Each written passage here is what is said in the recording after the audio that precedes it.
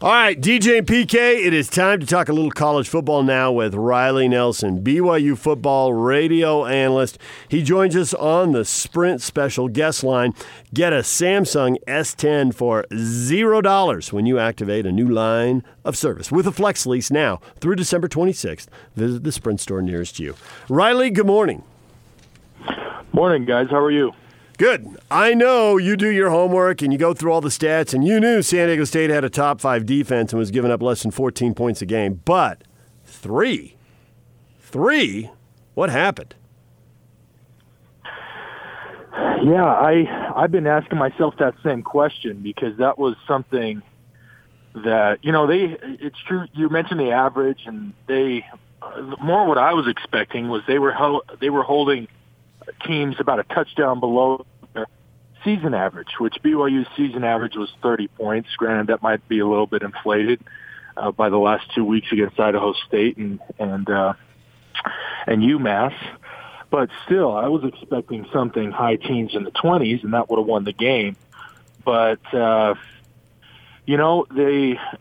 think the loss of Sione Finau hurt, and the fact that they weren't able at all to establish any kind of run game.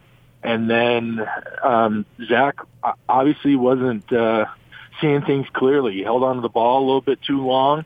Granted, that was probably because there was good coverage down the field, but he just couldn't seem between the scheme, the play calling, and the execution. They couldn't seem to find open guys in the pass game. But, even regardless of that, to really have the ball inside the 20 only one time, be 1 for 3 in the red zone, and have all 3 of those attempts be field goals attempt, 1 made and 2 missed. It was a rough evening in San Diego for sure. I think it's just the fact that it was the honor code, the way I attribute it, Riley, and hear me out here, because I think BYU guys realized, hey, if you're not married, you're not supposed to score. Those are the hot takes why you guys are the number one morning show in the state of Utah. Those are the takes that keep people coming back wanting for more. I can't say I have a valid argument to dispute that, so that's where I'm staying. That's with the that best one. I got for you, man. No, but I don't know. We saw some of the same things. Athletically, this wasn't the best defense that they did. Rocky Long does do some things uniquely. They did a good job mixing up their front. They kept the O-line guessing all night. They keep the 3 guys down, but then with the 3-3-5, they're playing a lot of games there. But I didn't feel like Zach was under a ton of pressure. Obviously, that sack fumble on the flea flicker was a big play, but that was on a quarter blitz, and BYU actually had it picked up. It was just, the corner was a really quick and a good rusher and was able to kind of run the rim on BYU's left tackle.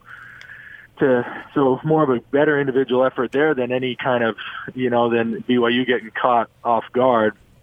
But it's something, this BYU team is not one, or I should say this BYU program is not one that lacks for storylines. I think one question I've been getting a lot of as, I've returned to work and at church and kind of all over is with the performance of the 2 backup quarterbacks. And, Zach has come back and he seems to kind of be the same people. A lot of people out there don't feel that he's taken a step forward. And so, if he hasn't kind of through at least 12 weeks, obviously not 12 games, but 12 weeks of a season, do you have to open it back up? And that I hesitate to jump to those conclusions because I don't get to be in the film room. I don't know how he's being coached. I don't know, what his decision trees are and what his progressions look like. But there sure are a lot of things up in the air, it seems like, for this BYU program. So as you look going forward to the bowl game, and I know it's probably might be contingent here on Hawaii and Boise in the conference title game, but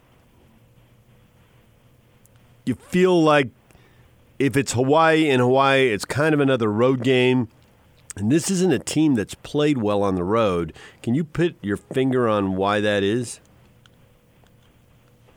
Well, one of the problems was I feel like the 4 East Coast trips, Now, that's no excuse for San Diego State. Obviously, they went up to Logan, took care of Logan, but that was hardly that might give you a little hint there that it maybe has to do something with the logistics. Maybe this team, just when they get in the hotel and they feel a little too comfortable, or they let their guard down a little bit. And you're right. After watching the Hawaii San Diego State film while prepping for the BYU San Diego State team, that was out in Hawaii. That Hawaii team defends their turf, and obviously they have a good quarterback. And I won't go too far into the preview because, like you say, it's not set in stone that they play Hawaii.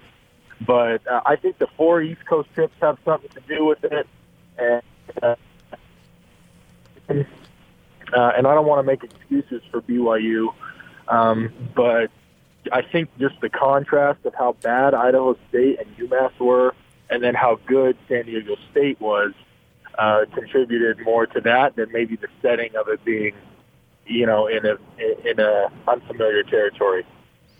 I want you to address the issue of when to change quarterbacks, because obviously you were right there, and we've spoken to Brandon Doman over the years and how they agonized on taking Heaps out and what does it mean for his confidence, and we know how that story played out, and you came in, you led them 98 yards or whatever it was, and obviously you were referring to the quarterback competition in this situation. I don't want to just be specific to this situation because it's a bigger issue.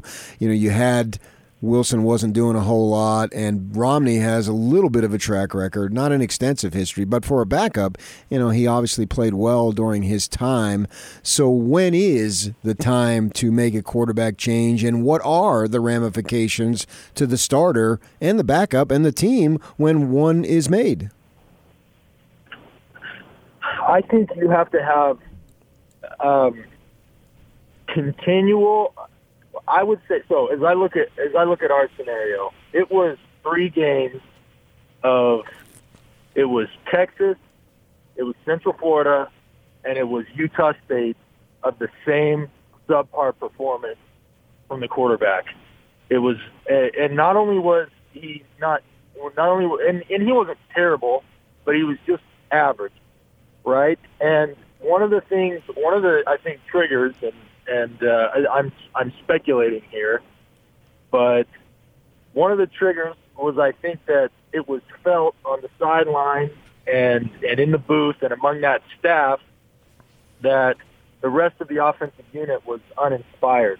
And it's kind of like, why did the Patriots, what was the decision for letting go of Antonio Brown? Or, that might be a bad example because no way was, Jay Keats or BYU had a situation with a guy like that. But when you risk losing the locker room or you risk losing an offensive unit, it's not a mutiny, but it's just that guys lose hope or they lose optimism because the quarterback is not making the plays that he needs to.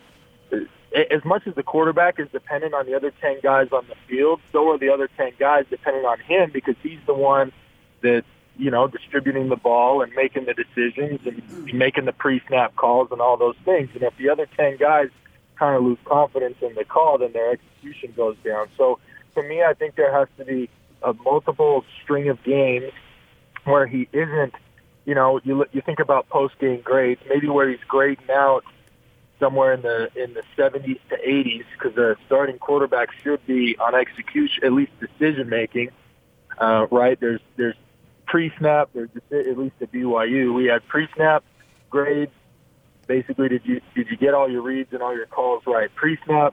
Then we had decision-making grades, meaning were you looking at the right place, were you going to the right guy? And then we had execution, which could you actually, deliver the ball, or did you actually execute the play as it was designed to be executed? So among those 3 elements, the whole play, a starting quarterback should be grading 90% or higher most of all the time and should rarely dip below 85%. Granted, because execution, right, is diluted out of that. Even if you have a rough game where you only complete 50% of your balls, you can still be right on your pre-snap and you can still be right on your execution. Sometimes the other team just has good players and makes good plays. Anyway, I'm sorry to get down a rabbit hole a little bit with you, but if a guy is consistently grading out in like the 70s or 80s, that tells you that he's not performing the position that he needs to, and then you can kind of feel it. I know that's kind of an intangible thing, and it's a harder thing to measure. It's a less tangible, than the actual grading and performance of the quarterback. But if you feel you lose that offensive unit, and not just the offensive unit, but if you feel the defensive unit and you start to feel a splinter, that the defense doesn't feel like the offense has their back, and it's all on them, and there starts to get some adversarial, which is pretty easy to sense. There stops being conversation between the two units. There's not as much enthusiasm when the other unit is on the field, and all those things. So once you start feeling that as a coach, I think that's time that you have to think really seriously about swapping a guy out. It seems like in this era it was a big decision then, and actually for some of the same reasons about transferring, but the transfers are so frequent now that as a coach, you really have to have that nailed down because you may not get a second bite at the apple. Yeah, and I know that was discussed in game, like when they were talking about that was brought up on the headset in that Utah State game, that if they put me in and Jake was going to transfer, and I don't know. My opinion on that is you can't worry about that. Like, okay, that's great that he's going to transfer, and we're going to be fired too if we lose. Talking about that 2011 scenario, if we drop to 1-3 and lose 2 straight to Utah State, especially one at home. It's the same thing facing these coaches here. It's like, I know we're not talking about specifically about that because I don't know that the team is to that point, but that's for any coach. Is like, we can either swap a guy in and win a football game that we otherwise would have lost, or we can keep him in there. And hey, maybe the kid stays because he didn't get benched, but we're all fired because we lost games that we could have and should have won. So do you think guys play harder for other guys? Some guys different versus other guys? Yeah, but I don't think it's more of a pack mentality. I think who was I having a conversation with the other day? I can't remember, so I don't get to give them credit, but I like what they said. That everything you need to know about football you can learn from watching C.J. Milan's Dog Whisperer show on National Geographic, right? This guy takes in troubled dogs, and one of the first things he does is he puts them in a pack because he's got good dogs and good leaders in it, and it fixes their behavior. I don't think it's so much guys picking and choosing who to play for. I think it's much more subconscious. I think that, the offensive unit or the other 10 guys or the guys on the sideline can really, there's an intangible, short of sniffing rear ends, right? It's a sense of like this guy. I guess in football we slap rear ends, so there you go. But this guy's gonna put it all out there. This guy's put in the work previously, or this. I know this guy's doing his best, even if he's not out there, killing it. I know that he's doing his best because I know he put in the work during the week, and he's out there battling. And there are other guys that you can tell are not giving that effort. It's hard to perceive if you're not on the field with them and you're not with them day in, day out, so fans don't see it as readily as teammates do. Yeah. But it is something that, in fact, I even had guys that I played with at BYU that during the week I would get frustrated with them. I'd be like, gosh, this dude is not practicing, he's not practicing hard, but then he'd show up on Saturdays and you knew he was giving everything we had, and for that reason you had his respect, and it kind of erased the frustration that you had from him not giving it all to practice. Now, I don't believe like that's excusable, but at least you knew he was giving everything on Saturday, so you could at least tolerate it. Sniffing rear ends, that's the kind of hot take that gets you on the air week after week after week. That was way to break it down right there. I always thought with quarterbacks, and maybe this isn't true, but you've been in the huddle and playing college football and I haven't. It seems like it's a confidence thing. It seems like there are guys who execute at a higher level because they think it's going to work. And the believing that it's going to work actually helps it work. Have you felt that? Yeah, and I've experienced that at the high school level and even at the college level. So my coach, it was very simple, but we would come out in empty sets, this was all the way back in high school, and this was when I was a junior, and I was having struggling early in my junior year executing some plays, and so my coach had us go out and empty, which in high school there's not much the defenses can do because they can't cover as much ground. So when you spread a team out like that, they have to pretty much know what they're playing, right? And so since I, the quarterback, knew what they were playing, my coach decided it was kind of more in quick game or some really basic offense. He's like, why don't you call the play or you decide where to go with the ball? And sure enough, I think my completion percentage, it like went through the roof. It went from something that was like around 50 to I was completing over 70% of my balls on those subset of plays. And it all had to do with the fact that he was very astute in recognizing that if I called it, then I would not call a play I was not confident in. And then flash forward to college, and we ended up losing the game, but the San Jose State game, my senior year in 2012, it was a little bit of a similar story, but it wasn't so much that they handed the reins over to me, but as a senior quarterback, I had earned the trust of the coordinators that when we got in 2-minute offense, I was able to call the plays, just so that things went faster and so that, we could get our execution up. And San Jose State, we struggled for 3 quarters. We got in a position where we were down 2 scores, and they were running the football pretty decent in the second half, so we knew we had limited possession. So we were in 2-minute drive the entire fourth quarter, and sure enough, scored 2 touchdowns, score on both those drives. We're about to score on the third had it not been for, a great defensive effort where a guy hurdled our running back and ended the game on a sack fumble. But I experienced that as a quarterback, that when I got to call those plays, I was far more confident in those plays and far more effective in those. So and I'm not saying that's the only solution. I'm just saying that's to gain confidence is turning the reins over to the quarterback to call his own plays, because some guys don't like that or some guys don't want to do it. But it is I think you are exactly right that if a guy is not confident, not only is he not going to perform to the best of his ability, but like the Cesar Millan, like the dogs in the pack, everybody else can sense that he's not confident. They can see it in his eyes and see it in his play. And then it's not so much that they lose confidence in themselves, but they lose confidence in him. And as I said earlier, as the quarterback's the one that makes everything go, that's a really tough place to put an offense in.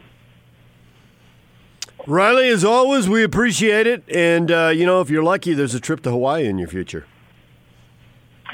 Yeah, and some good football in between. I don't know if you guys have talked about it already, if you're going to talk about it later, but excited to see what Utah can do against Oregon, maybe sneak into the top 4, or at the very least, playing in the Rose Bowl is a great thing, and obviously Weber State doing their thing. So despite, BYU and kind of where they're struggling, and I think they beat some expectations, but and Utah State's bowl eligible, we got some good football going on in the state. So while I'm waiting for that trip to Hawaii, I can enjoy watching some of the other teams.